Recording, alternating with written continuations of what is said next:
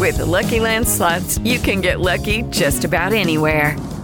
This is your captain speaking. We've got clear runway and the weather's fine, but we're just going to circle up here a while and get lucky. No, nothing like that. It's just these cash prizes add up quick. So I suggest you sit back, keep your tray table upright, and start getting lucky. Play for free at LuckyLandSlots.com. Are you feeling lucky? No purchase necessary. Void where prohibited by law. 18+ terms and conditions apply. See website for details. Mary redeemed a $50,000 cash prize playing Chumba Casino this year. I was only playing for fun, so winning this was a dream come true. Chumba Casino is America's #1 social casino experience. It's serious fun. With over 80 casino-style games to choose from, you too could win life-changing amounts of cash. Be like Mary. Log on to ChumbaCasino.com and give them a whirl. That's ChumbaCasino.com. No purchase necessary. Void where prohibited by law. 18+. Terms and conditions apply. See website for details. The voice in the preceding commercial was not the actual voice of a winner. Thank you for listening to Around the Coin. Today I interviewed Ben Jorgensen, who is the co-founder and CEO of Constellation Network, the first scalable, decentralized base layer zero infrastructure in crypto, built for speed, security, and economical and technical stability. We deconstructed what that means, what layer zero is, how he started the network. He also runs Constellation Labs. The protocol itself is currently valued with a market cap of about $240 million as of the time of this recording. Ben lives up in San Francisco. He's from Fort Wayne, and he thinks a lot about the economics and impact that the currency has. We dove deep into the origin of Constellation. We talked about the Labs program that he's running and how they fund different companies, how they bring them through and help them grow in the Constellation Network, how important it is to grow an ecosystem and community in crypto and how to do that, and other topics. So I hope you enjoyed this conversation with Ben. I certainly did. And if you did, please like and share this podcast with other friends of yours.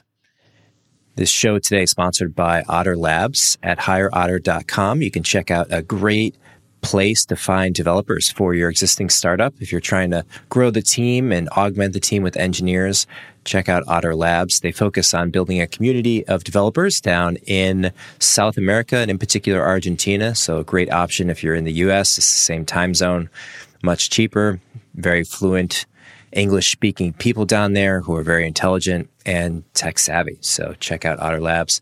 And I hope you enjoy this conversation with Ben Jorgensen.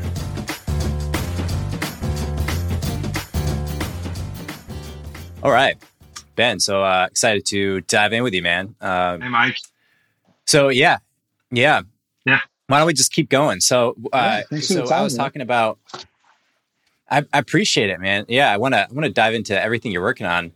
But as a bit of background, just because we were talking about it pre-show, we started this podcast in 2013, and I messaged the two most prolific writers on Quora. They were this guy, Brian Romley and Faisal Khan. They wrote 5,000 plus answers on payments. And I was working on a payment startup at the time. So podcasts weren't really that cool back then.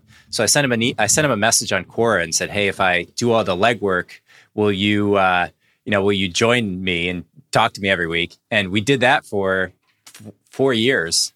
Wow. Every week. They would just talk to these guys, and they're just like a wealth of knowledge. And one of the guys, Brian, who's like he's pretty big into Twitter now. He also on Quora. He has this like recurring income stream that he generated through some merchant processing business. I don't even know exactly what it is, but all he does is like research technology all day long.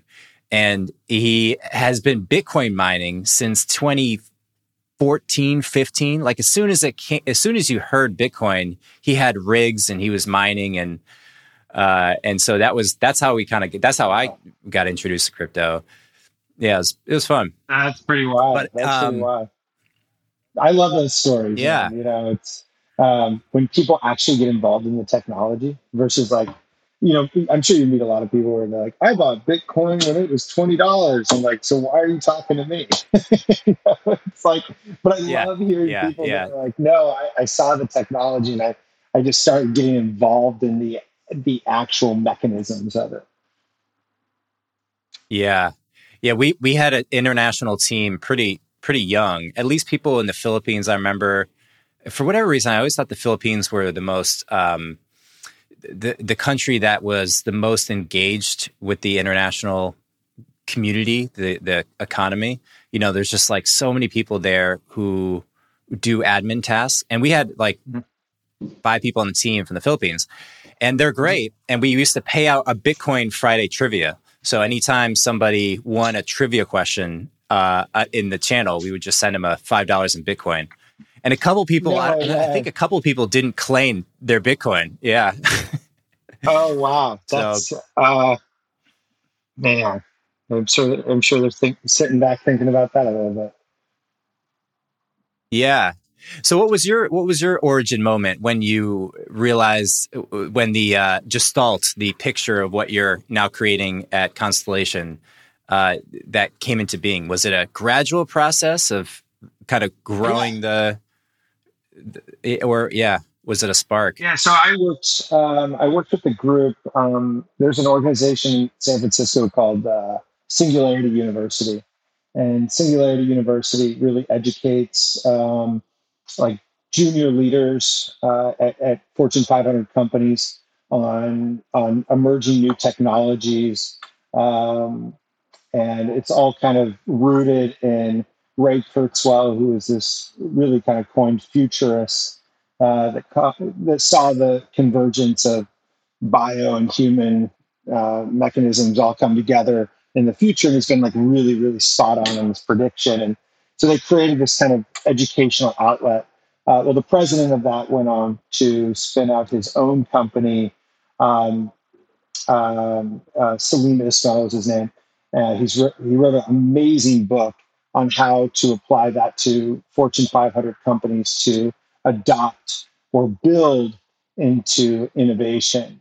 And so a lot of his mentality was that a Fortune 500 company, a massive company, has an immune system that attacks innovation because it's so foreign to them.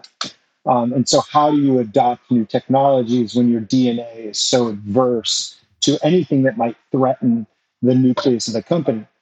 So I served as chief revenue officer for that company, and we would go into companies and consult with them on creating a roadmap to understanding new technologies. And one of those new technologies was blockchain technology, but also the power of community and what the power of community can do, which is kind of a byproduct of a lot of the technology revolution that we see with like Airbnb and Uber.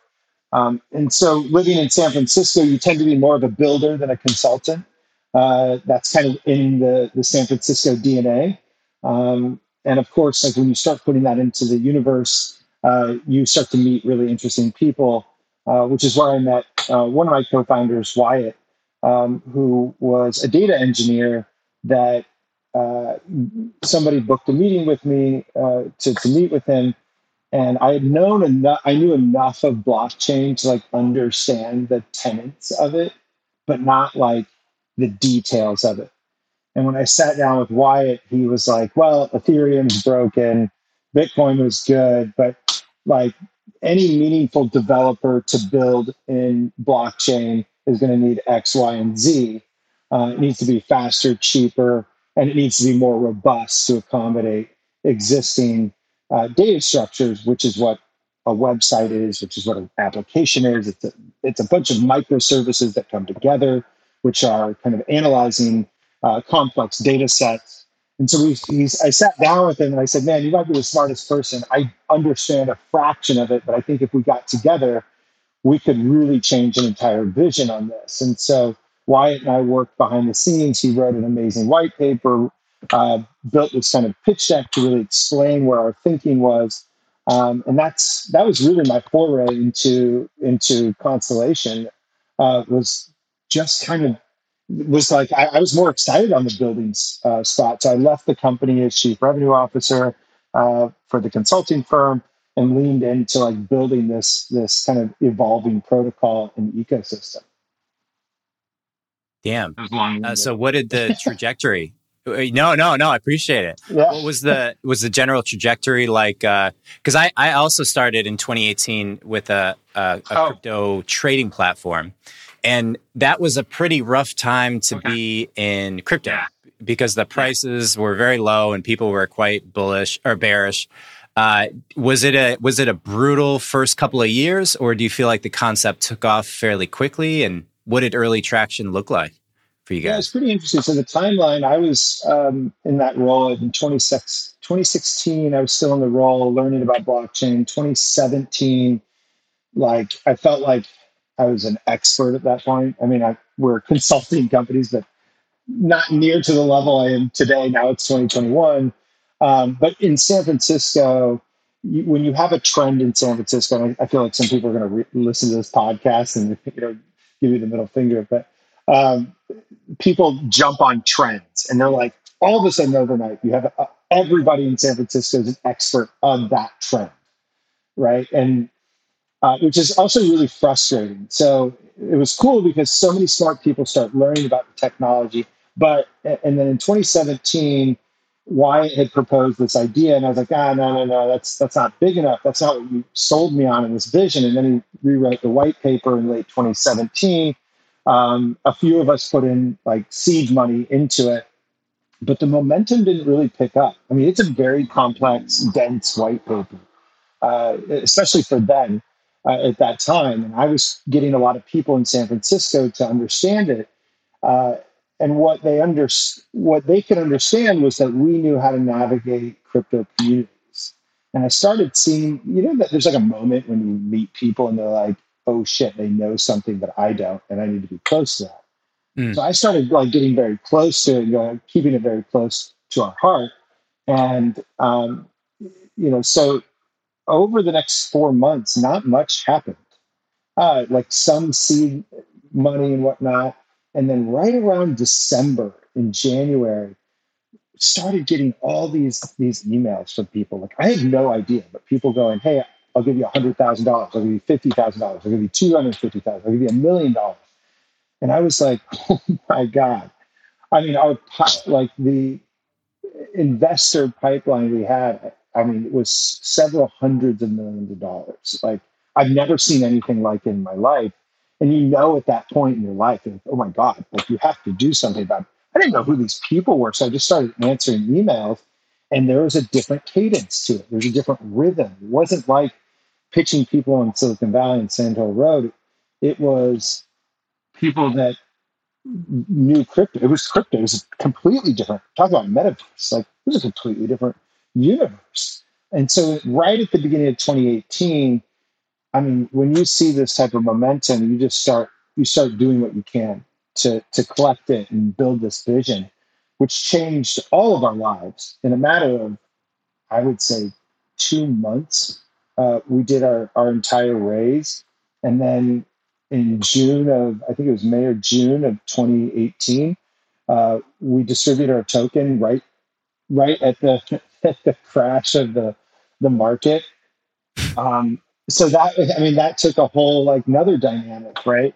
I think one of the fascinating things we had a lot of money come in, a lot of people wanting to be a part of this journey, but as a company, we didn't even know who we were, right? Yeah, we had a white paper, but who are we as a company? Culture, what do we stand for? What's our mission? Like there was so much expectation on us that we had to grow up really, really, really fast. And I mean, I would say that was like the start of the entire journey. It was like that 1 year timeline that really has defined who we are today. Yeah. What did you guys end up raising? What did you guys end up raising from private investors first? Yeah, I think it was right around $30 million. And that happened in a couple months. And it's just amazing experience. I've never felt it. I mean, I feel it a little bit now with some of these incubation projects that we take on, and I'll get into that later, but wow, like it's intense. Well, I feel like to your point earlier, because I've been on one of these waves and I've been off one of these waves. When there's a lot of interest in Silicon Valley from investors to invest in a industry, if you're at the right point, so you have a team together, you have an early product, you're in market, you've got some traction or something, and this could be very analogous to crypto. Then as soon as it becomes interesting, which is usually catalyzed by like, in this case, there's usually a few Trojan horses. There's like Bitcoin's huge, Ethereum's huge. People put the pieces together in their mind to see the pattern. And they're like, oh, there's going to be a bunch of these. Who else is out there? Oh, this dude, Ben, has got this Constellation project. Let's pump money into that. And it's like, it does take a bit of luck to be in that position where there's enough pattern recognition in the market. And then you're just like on for the ride. Then you're like, oh, 20 million? Why not 30 million? And you just bump it up. It's it's a hell of a thing. And it also sucks to not be on one of those. You know, you can have a great product, great revenue even, and you're like struggling to raise if it's not in the right sector at the right time. Yeah, I've been on that side. I had a startup before, and learning how to pitch and go after investors. I've also built a restaurant, raising money for that, like completely different channels of momentum, and they all have their own timelines. But yeah, it's the funny thing is, like when we launched our token 2018, so you went from San Francisco, everybody being a crypto expert overnight, right? And then 2018, everybody denied that they were ever involved in crypto. It's like, and we were kind of, and it was really tough to navigate a bear market, build a company, have all these people that bought our token and deliver expectations when, 80% of crypto projects were gone, and everybody in San Francisco, like, man, I'm sorry you're in that industry. That's dead. Cannabis is good. How the times change. But funny, which is kind of hard. Like in hindsight, I think are we really that much like sheep in that? Not you and I per se, but like people. Yeah. Do we make assessments on the potential value of certain projects and industries based on the external price only? It's amazing to me that people were so pessimistic so fast after just being so excited. How do you lose perspective there? I mean, honestly, I would look deep. I think you're talking about like a question of like inner self-awareness and self-discovery that I think people need to kind of look internally. Like, what navigated you to this business? I didn't see it as a trend. I saw it as like a massive movement. Now, like, yeah, of course, all my peers and friends in San Francisco are like bailing out of it. And they're like, oh, we're on to the next thing. Like, that was a cool ride. And I'm like, no, there's something magical here. Like, and I guess that's who I am. I love the magic of the world. I love the magic of an amazing culinary experience, right? It's, and I follow my heart on a lot of these things. And to your point, like, there's a little bit of luck in that, right? Like, sometimes people follow art and they don't get paid for that. But I think ultimately, if you have a mix and you have appreciation for life and opportunity, like, amazing things can gravitate towards you. But it blew me away on how people were quick to like dispose of it, not hear from anybody. And then, of course, flash forward to 2020, it's like, hey, we're still here. It's like, I can't tell you how many people have come back into my orbit. Like, oh yeah, I never gave up on it. I just needed a break. And I was like, what, a 1-year break? So funny. That's hilarious. Yeah. You never know. Like, I find it, I'm so slow to label things as good or bad because you never know. Even when you mention artists aren't paid for the work that they're producing. Very much true. But then, NFTs come around and like, there's a $20 million NFT that somebody makes. And it took all those years of becoming a really good artist to then stumble into this new business model of NFTs, and they're in the right place at the right time. So many artists don't even make money and aren't famous until they die. And it's like, well, how are you going to know then? So, yeah. It's a complete luck of the draw. And, just how do you keep open to new opportunities? And we have a rule at our company. Our like first company motto is have a beginner's mindset. which is taken from Lao Tzu's The Tao Te Ching, which is basically a book on life that was written like before the Bible. And it's the concept that you keep humble, you keep open, and you keep discovering. And that can open up new things versus being hard and steadfast with rules and boundaries can really isolate you from new potential. I mean, and that goes with the artists too. Right? Think about the artists. There's a really good book, How Music Works by David Byrne about Talking Heads. Amazing book. You don't have to be a big music fan or Talking Heads fan, but he starts the book saying, I have slight Asperger's, so please understand that's where some of this writing comes from. And he deconstructs the business of music and how he's tried every business model under the sun in music. And I think that beginner's mindset really plays into me. And I love that book. You don't have to be in the music business to understand the value of that and like how he would approach and experiment and toss something that didn't work, and then try, keep going down something that did work or appreciate what it brought at that point. So, yeah. Yeah, I love that. There's so much incredible wisdom that needs to be archived back out. We need like modern day intellectual archaeologists to go and excavate the great writings of old. There's so much focus on news nowadays that it's like news is like sugar. It's like, yeah, it feels good, but it doesn't actually make you any wiser or knowledgeable about the world. So yeah, kudos to you guys for pulling that up. Yeah. So I want to probe you on this particular point, is that you're in a space where, back in 2017, 2018, there's a few big projects out there. Crypto is getting pretty mainstream, at least on social media. People are well aware of the concept of it. Very few, I'd say, understand it technically. It's a pretty small ecosystem, even compared to how it is now.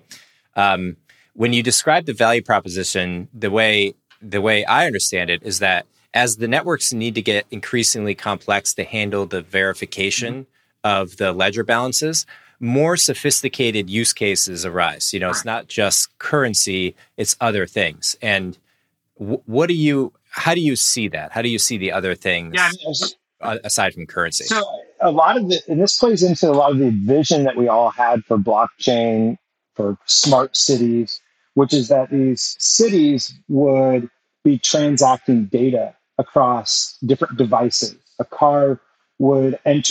autonomous car would enter into a city and it would read a traffic light. Somebody would scan their phone, open a car. Well, all of those systems that are interconnected would require them to be autonomous. So basically, you're exchanging data from one system to another. Well, both of those systems have to analyze data. They all have to go, okay, I understand what that is. That person's coming into this car. This car is saying that's a person. There's a stoplight. And so all of these systems have to be connected in a network, and they all have to analyze information. So the vision that everybody had for blockchain, because of its decentralized nature, could power a smart city, meaning there were standards and verification, certificates of authority, security that were all being transacted without a central point of vulnerability, meaning that nobody could come in, hack the smart city, and then it's completely down. But a smart city would actually be autonomous in that all these different systems were exchanging information and data, much like a decentralized network validates your data of a cryptocurrency. A digital currency is a piece of data. The same, but it's a very simple data set because there's not a whole lot of complexity around understanding if it's an autonomous vehicle, if it has this sensor, is the sensor reading this correctly. But yet, our vision was that all data could be tokenized. It can be tokenized as it's transacted. It can be much like a cryptocurrency, where the entire network is not just a bunch of individual servers and users that participate in like the Bitcoin network. It was actual devices that would do this in an autonomous manner. So completely expanding the use cases where really kind of our whole next frontier, our fourth industrial revolution of how we converge digital infrastructures and ecosystems is rapidly approaching, and that's kind of what we saw. And cryptocurrency would play an extremely valuable part because you have to exchange some sort of value between each of these systems. Hopefully I didn't make things more complex. No. I don't think it did. Okay. So a use case. I love use cases. Yeah. So an example of somebody using the Constellation Network, would it primarily be because it's layer 0? Yeah. It's under the hood for any consumers, or do you view the app developers on Constellation to be your primary? Like, I wouldn't want to use the word customer, but the people that you're building for are the developers. Yeah. So what we envision that this layer 0, our whole vision is like, how do we take this to every business? Well, if you go build on Ethereum, the gas fees are variable. So if you want to build like some sort of SaaS-based business model and charge cryptocurrency, every time you do a transaction, you could pay $100 just for that transaction and maybe $20 for the actual service. So it didn't really compute for real world businesses. So when we say layer 0, we're basically saying that there's no cost to use our network. So it's a free network. We're zero transaction network, which allows any business to kind of rethink their traditional business and put it on our network and actually mint a cryptocurrency. So one of our large use cases is that any business can really mint a cryptocurrency and create a true token economy. So what we've done is we've shifted the burden of the network not having to prove that it's valuable through gas fees, but the onus is on an individual to define the tokenomics, the sinks and faucets that make a microeconomy. So all of our customers are businesses that are minting cryptocurrencies on top of Constellation, where they're using the Constellation network to provide for bandwidth reasons, much like you use the internet to host a website. But now businesses can mint a token for free and not worry about, oh my gosh, is this going to cost $100 today or $20 today or 10 cents? That's a good example. So who would be a customer? Is there a couple you can name as just one example? One example, we have several customers. On some of the kind of the data exchanging side of things, we work with the Department of Defense. So we secured our second working contract with the U.S. Air Force, where we're focused on transacting mission data over secured and unsecured networks. On the crypto-related side, we wanted to make a really big storm. And so the first company that we envisioned was somebody that could really disrupt an industry. Well, digital advertising, I think, is the bane of everybody's existence and is extremely annoying. And really cuts out the consumer that receives the advertisement.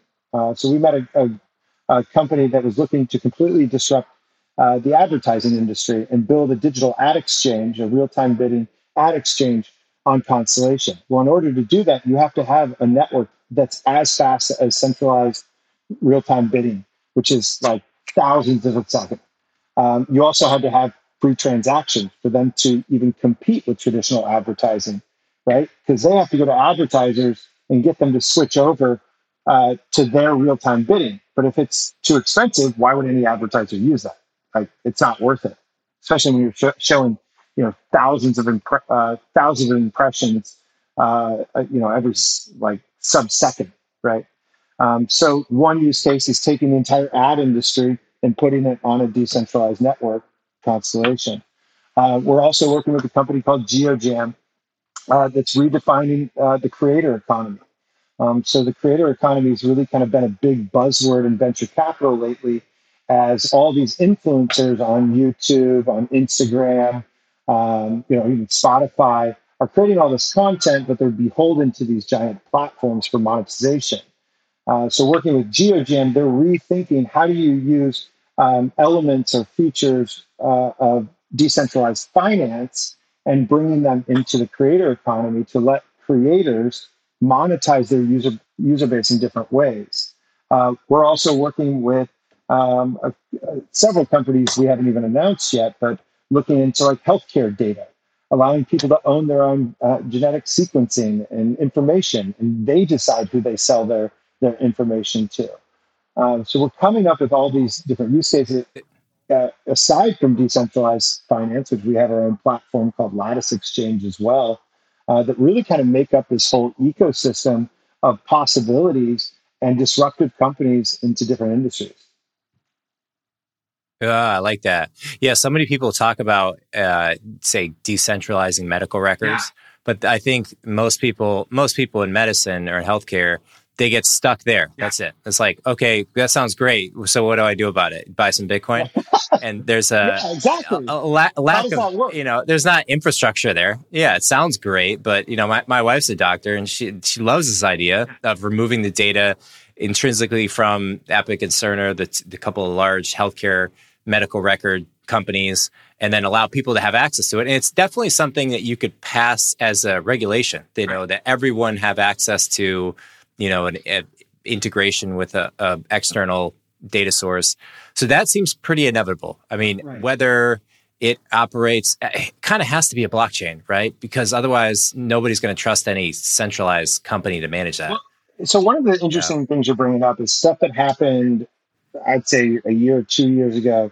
They were starting to create applications where they secured a wallet that held your healthcare data, right? They could cryptographically secure the account that held your data.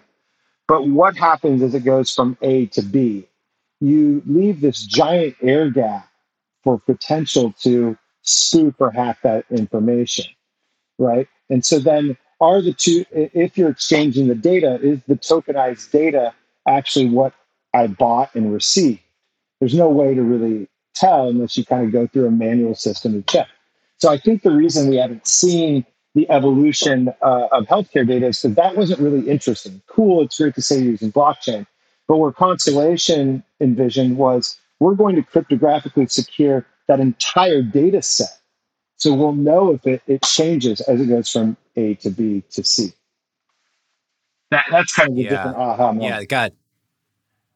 That sounds so difficult technically. I'm not deep on this stuff technically, but do you have an appreciation for how? I mean, can you comment on how few people are at this level? I mean, I'm sure there's other protocols and organizations that have a very similar focus, but how many are out there? I mean, how many can realistically do this kind of thing? So right now, most companies are doing this off-chain, which still doesn't really solve the whole problem. It still is a nice to have if it's off-chain, because now why do people switch over from centralized to decentralized? Is it purely because of your political beliefs of decentralization?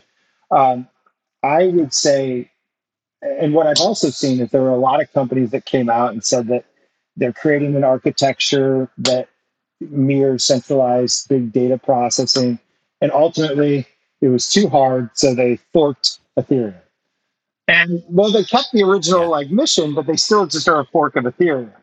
And yes, they're doing some different things that are kind of better, but it's still not that massive shift. And so, I mean, look, we've been doing this, I'd say development's really been underway for the past 3 years. And what we focused on over the past 3 years was different than the way I would say. I would say there's probably 5 companies doing what we're doing, realistically. Mm-hmm. And of those 5 companies, I know 3 of them. And they're amazing. And they took a different approach to building things. We took an approach to building a scalable network. That's the hard part. How do you get everybody in the network to create value? How do you value this network? You have to create community sentiment. You have to create some sort of speculation that people buy into the vision, because that will give value to the network. But then on the technical side, you have to create multiple consensus layers so as to invite the ability to pre-process and process data at lightning speed rates. Mike, are you there? Yes. I am blown away by that.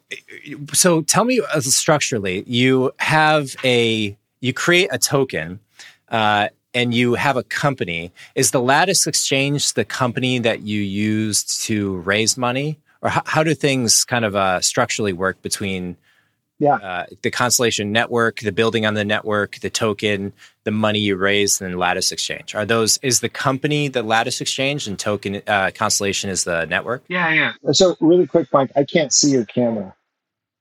I don't know if that's... Oh, let's roll through it. Okay. It looks fine on my side. It might pop back up. Yeah.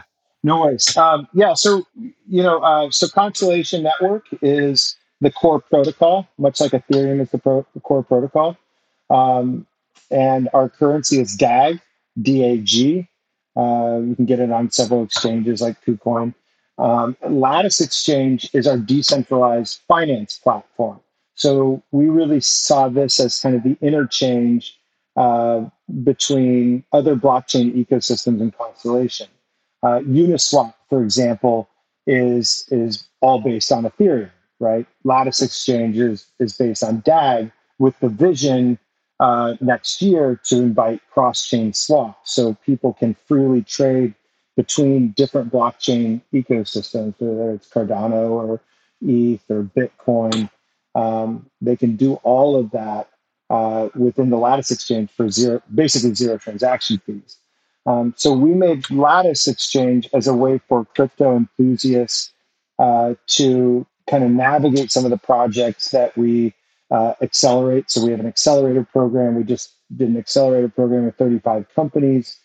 We incubate companies, kind of a concierge service. And then once those companies are mature, they've done their own fundraising, they've started to build their community, then we list them on the Lattice Launchpad. So Lattice Launchpad is a way that we can invite our community to back certain projects that come into our ecosystem. So once the companies kind of raise money or sell tokens in that capacity, then companies that are in our ecosystem or in other ecosystems can run marketing campaigns like staking campaigns that we launched last week. So there's easy ways for people to start to learn about new projects that we've vetted that have gone through accelerator program, mentorship, guidance, to already raising funds that are still on the early side to we're on the later side and we want to do a marketing campaign, which we call staking, which is really what that really means is that people that own that token can actually lock up that token and earn extra rewards or extra tokens on top of that.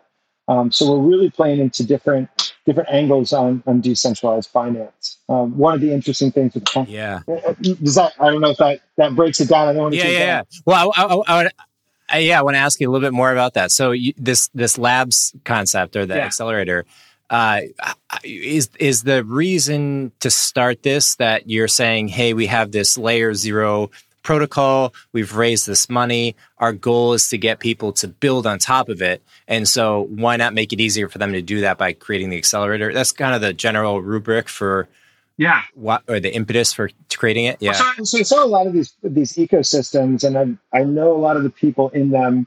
Polkadot, Ethereum, these massive ecosystems, they're really tough to navigate.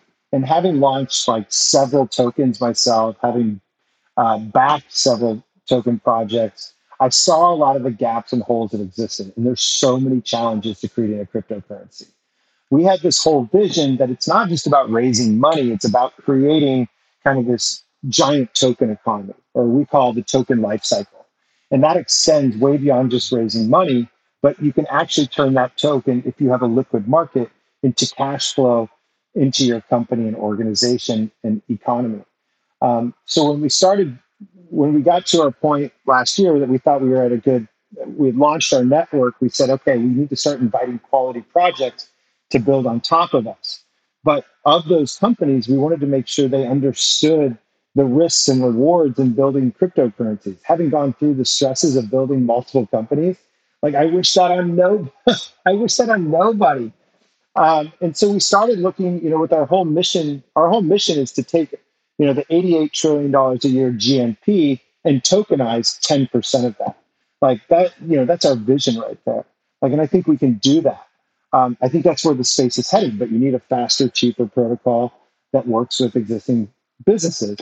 So the accelerator program, when I started talking with companies, I saw a lot of people that were really great entrepreneurs. They were awesome. They're probably better than me. They will be better than me. And what I was excited about was that they had such an appetite, but they had no idea how to navigate the crypto communities. Maybe they're in our Telegram community, which is awesome and fun. But when you start actually building and you have to build your own community from scratch and then create a healthy token, it's a challenge. And so I read some of these white papers and I thought they were crap. And a bunch of us are like, all right, let's put companies through an accelerated program and just share our wisdom. Kind of the mentality of open source mentality. It's like share all the learnings that we've done so that people don't have the stress and pain and they can iterate faster than we ever did and build a really good project on top of us. And of course, yeah, use Constellation because logically it makes sense for your business. And so what we found, we had like 225 companies apply to our accelerator program with zero marketing. We had to create a scoring system. We invited our community to a few people from our community to help score different projects. We then went out to the companies. We gave them an offer. And we created like a whole education, like a 16-week program that we would run companies through. And then at the end of the program, we would, we kind of go through and pick companies that we think are going to blossom and would be warmly received in the crypto community to take into our own incubation, where you actually get my time and attention along with my co-founders. I'm really kind of giving you the connections, the network, that kind of like muscle memory from creating a cryptocurrency. So once again, are you also yeah. Are you also investing in these companies? Are you giving them working capital? Yes. Yeah. But I say that I'm buying tokens, not investing.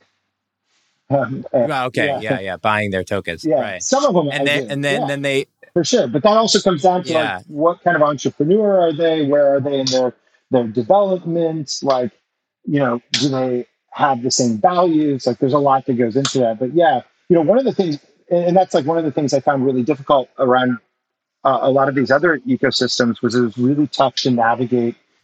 How do you raise money? How do you build blockchain technology? How do you audit a smart contract? How do you mint a token? How do you get it listed? How do you list it on a decentralized exchange? How do you build a community?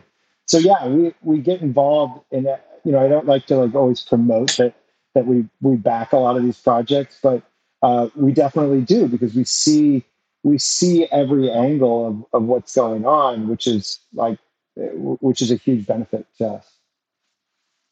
And those companies, I'm sure, are publicly listed. Would that be found on the Lattice Exchange, or where would be where you check out some of these companies? So the Launchpad, when we do a Launchpad project, we do a fair amount of promotion around that, where we kind of educate the community, and then we invite people to participate in backing of that project. If you go into our Telegram, you can find out about all the different companies we're incubating. You can find out about the companies that we've accelerated. Alchemy Exchange is one company that's gone through the whole process. And then we have another company we took on for incubation, which is called GeoJam. But if you come to our community, they'll tell you everything that's going on. There's a lot of budding companies as well that went through the accelerator program that are just going out on their own and building their own thing. And I'm pretty excited to see that happen, where they feel like they have the confidence to navigate the crypto space, which I think can only help every stakeholder involved in a project. Totally. Yeah, I agree. Any couple of favorite examples of unique business models that people have deployed or built? I can't say a whole lot because it'll give a tip to where we're going with all this, but there's some really, so I think the use of NFTs in gaming is going to be big. Alchemy Exchange released an NFT that you receive an NFT for staking your ads tokens. It's called ads. And you can get this, you can participate. So you get the NFT and then you can use the NFT in a game that they created from scratch, which I think is amazing. They're making advertising fun again. You can go to Lattice. Again. Yeah, right. What am I talking about? Making advertising fun, period. Period T. So I would say, if you want to get involved in our ecosystem, you go into Constellation's Telegram, you go to Lattice Exchange Telegram. LTX is our ticker for Lattice Exchange. DAG is our ticker for Constellation. That will get you started. And our admins that run the channels are all self-organized. They all volunteer their time. They're amazing wealths of knowledge that will tell you anything you need to know. We're really building out our presence in Spain and across Latin America. I think that's an avenue that not many people are looking at. And I think decentralized finance has a huge, huge path ahead of itself. Mixing that with NFTs, it's going to be kind of the home run. I don't think NFTs are by themselves are the home run. I know people are probably cringing at that, but I think there's a bigger play at store, and it's kind of where Constellation and the Lattice Exchange are heading in the next 2 years. Yeah. Yeah, it does seem like there's certainly multiple tributaries, Right. Multiple directions that the technology goes, because it's like we're not just solving one problem. We're not just stopping at replacing gold. There's NFTs are, I think of them as like one major current. It's like one major vein of the river of change and improvement, but currency is another one. How businesses interact with each other, store information, medical records, even just the medical record or the credit report concept alone, that's the ripple effects of that. If everyone's credit score were digitized and blockchainified and enhanced in the sophistication of it all, that would change everything. I mean, just that alone feels like an industry. And then you have you just layer on the limit of your imagination effectively. But it's hard to see how it doesn't affect everything in a meaningful way, given enough time. Yeah, it's pretty fascinating. We bought a company this year, which was a traditional hardware company. Yeah, so our whole vision around the GMP, merging that with cryptocurrency is going to come to life. The company is called Door Technologies. It was backed by tier one venture capitalists. They have real world revenue. They measure foot traffic. You put a little hardware device that they invented from scratch right above your door, and it measures foot traffic to give you insight about your operation. So where we're heading with that, we'll be kind of incubating a project that we haven't really released yet, but we'll be incubating a project around that hardware and the data. So you're going to see kind of something new come to life in our network, which I don't know if I've talked about it. I was on vacation last week, so I always have to remember if I actually released this, but something internal that's going to be released early next year that will allow crypto enthusiasts to actually buy this device and participate in our network. So I'm really excited to unleash that in the early next year. I think that's probably me leaking some information, but so we're trying to make crypto more accessible to everybody, and I think this is going to be one of the big things that we do there as well. Yeah. And how do you split this up? I mean, you're having 2 tokens, 2 companies, dozens of people in this accelerator program. Are you running an organization now where you throttle your attention and distribute it across many different projects at this point, or do you really try to focus on building the product or building the community, or how do you think of top of mind priorities? How do you even split up your day? God. Yeah, I was on it. So we the Door Technologies company is in a process of kind of converging in the Constellation. So they have their traditional revenue that they're seeing. And we're in the process of kind of merging the 2 companies. Like I said, we're going to be launching a project with them early next year that will be a crypto-oriented hardware initiative that's going to be I'm so excited about. And so they have their own separate meeting right now. But I'd say there's a lot of operational side. And I work with some smart people. Our team is so smart. They're very innovative. They're very aggressive. I think one person at our company does the job of like 5 people. which is like I'm so thankful for. Uh, but right now, we've actually made it all work. I don't know. I don't know how to tell you, Mike. I think Yeah. it's a lot of meditation. I'm up really early every day. And I have great people that are excited about everything that they do. Our team is fantastic. And when we incubate companies, we have to take a very close look. Like, this is our life, right? Like, so much of our life is dedicated to this ecosystem that if we invite a company that we're going to incubate, we have to know that they're going to have humility, they're going to listen, or else it becomes a waste of all of our time. And then we have friction. We've turned down companies because we could just tell it's not going to work out.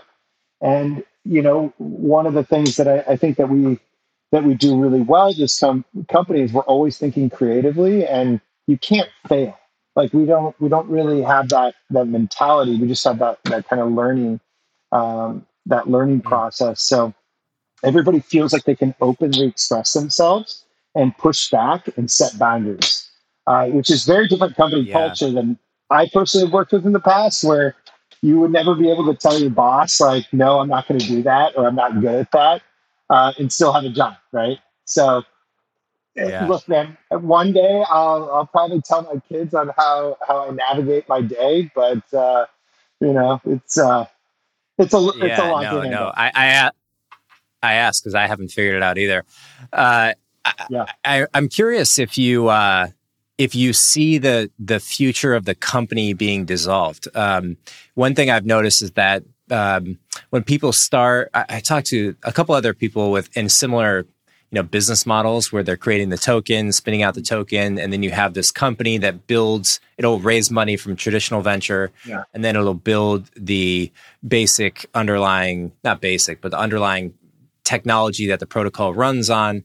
And then as the protocol gets larger, there's a community of people who are incentivized to contribute both technically and also just socially, talking about it and inviting people. And then the company no longer is relevant. It's 20 people and 10 people and 5 people, and eventually the community just overruns it. Is that a logical trajectory for you guys, or do you see the company as being something that owes a return to investors or plays a big part in the future? So we've never taken on traditional venture capital, which is okay, sorry, which is actually which has allowed us to kind of express different business models. And it's like one of those things I would love to give a talk on the shackles that so many businesses and entrepreneurs have when you have this traditional capital that's imposing their domesticated mindset of business, right? Not necessarily saying that's bad, but it's a path. And yes, it's worked out more times than a truly decentralized one. When it comes to Constellation, I think there's always going to be a role that the core company sets an intention, sets a mission, sets a task. I don't know if it will be the biggest part of it, but we will be a contributor in our overall ecosystem. Like I said, I don't know if it's going to be the biggest, but it sets kind of the tone, it sets the precedent. And I'm hoping that people in our community do bigger and better things. And kind of use our framework of entrepreneurship in the crypto sense. Like, the accelerator program is really kind of a framework of entrepreneurship for crypto. Use that framework to create something that's massively successful and changes the whole world.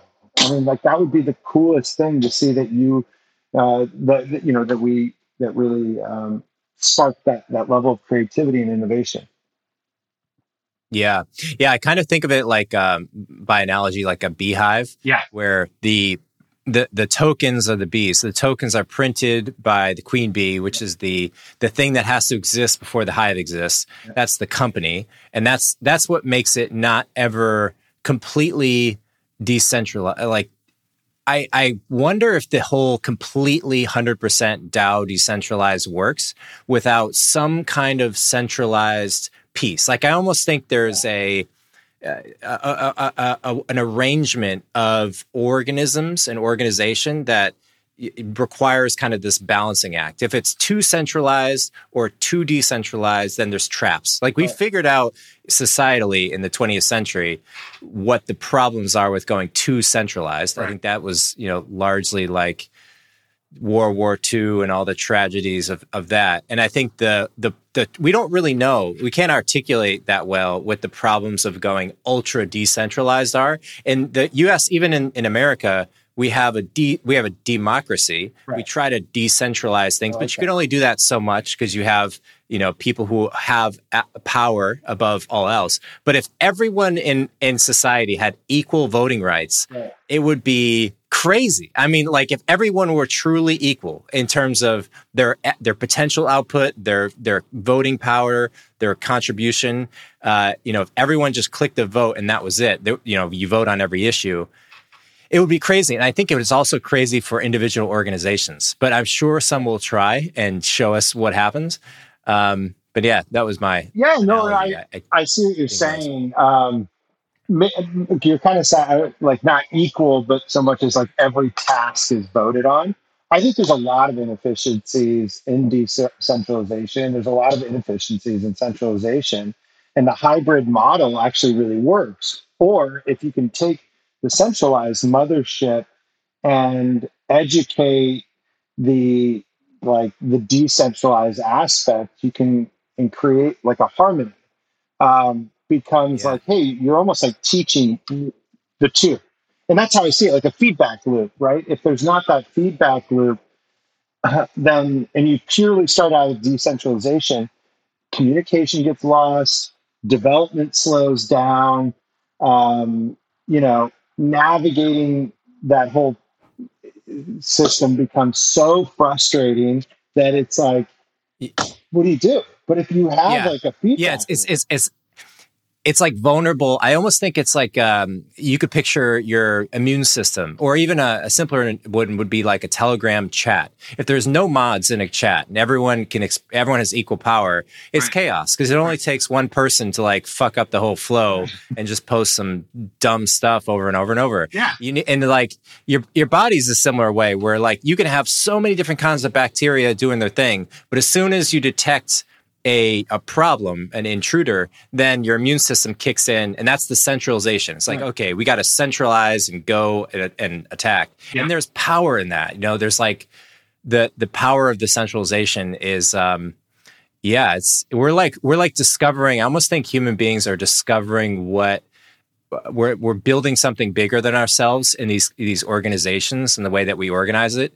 and the technology we're building is like the scaffolding to the actual thing itself. Oh, I love that. It does feel some way. It's like we didn't just stumble on this. It's like this is the path of technology. It couldn't develop. Software had to have eventually stumbled across this concept of blockchain. Yeah, we label it as blockchain, but really it's decentralized computing. Totally, it is. It's decentralized computing, and there's so many fascinating things. I think for me, I take our community very seriously. And so if you ever go into Telegram, I jump into Telegram at least once a week and just talk to the community. And we have brought so many people into our community or into our core company. We've really opened the kimono up for people to participate in our executive calls that are in the community. And I also spend time with our admins. I spend time with people because I want to hear that feedback. What are we not doing a good job at? This isn't, a lot of people treat crypto communities as a marketing distribution channel. And I'm like, no, these are real people that are really interested about the technology, and they're interested in making money and hoping that it does something and they make the right call and find the future of something. And so with that, you have people that are emotionally bound to this and are really smart. If you've done the research to find out who we are, like, kudos to you. I am going to spend time with you, get to know you, because I don't know if I would have been able to find Constellation or Lattice if I wasn't that company, right? Like, I don't know if I would have been that person. So when I see people, like, spend time with them, who are they? What's their perspective on life? What's their perspective on business? Like, where do you think this can go? Yeah. And wow, like that's the pulse and life force of crypto. That's the decentralized company that we have. Like, Yeah. we're all in this weird freaking journey together. We all have maybe 40, 50 years left to live. And this is going to be one of the most memorable moments of your life. So connect with people, offer perspective, like humanize the technology. And I think to your point, it's not just the technology. It is the decentralization and it's the autonomous nature that we all have in being able to discover and learn on our own without it being force fed to us. So I think it's a very powerful human and social movement that's going on. Last question for you. I want to ask, Ben. You mentioned earlier meditation when we were talking about productivity stuff. Do you feel like meditation? What's your case? Say for people who have meditated occasionally or they're familiar with it. From a practical productivity standpoint, do you feel you're more productive throughout the day having meditated in the morning, or what's your meditation practice like? Yeah. I mean, I don't like to get too. So I know there's other podcasters, and I'll not say their name, but get very big into the power of routine and consistency. But even that to me feels forced. And so I try to take it as like a fluid movement. If I need meditation, I need to quiet my mind, quiet my anxiety, think clear, I can take that time.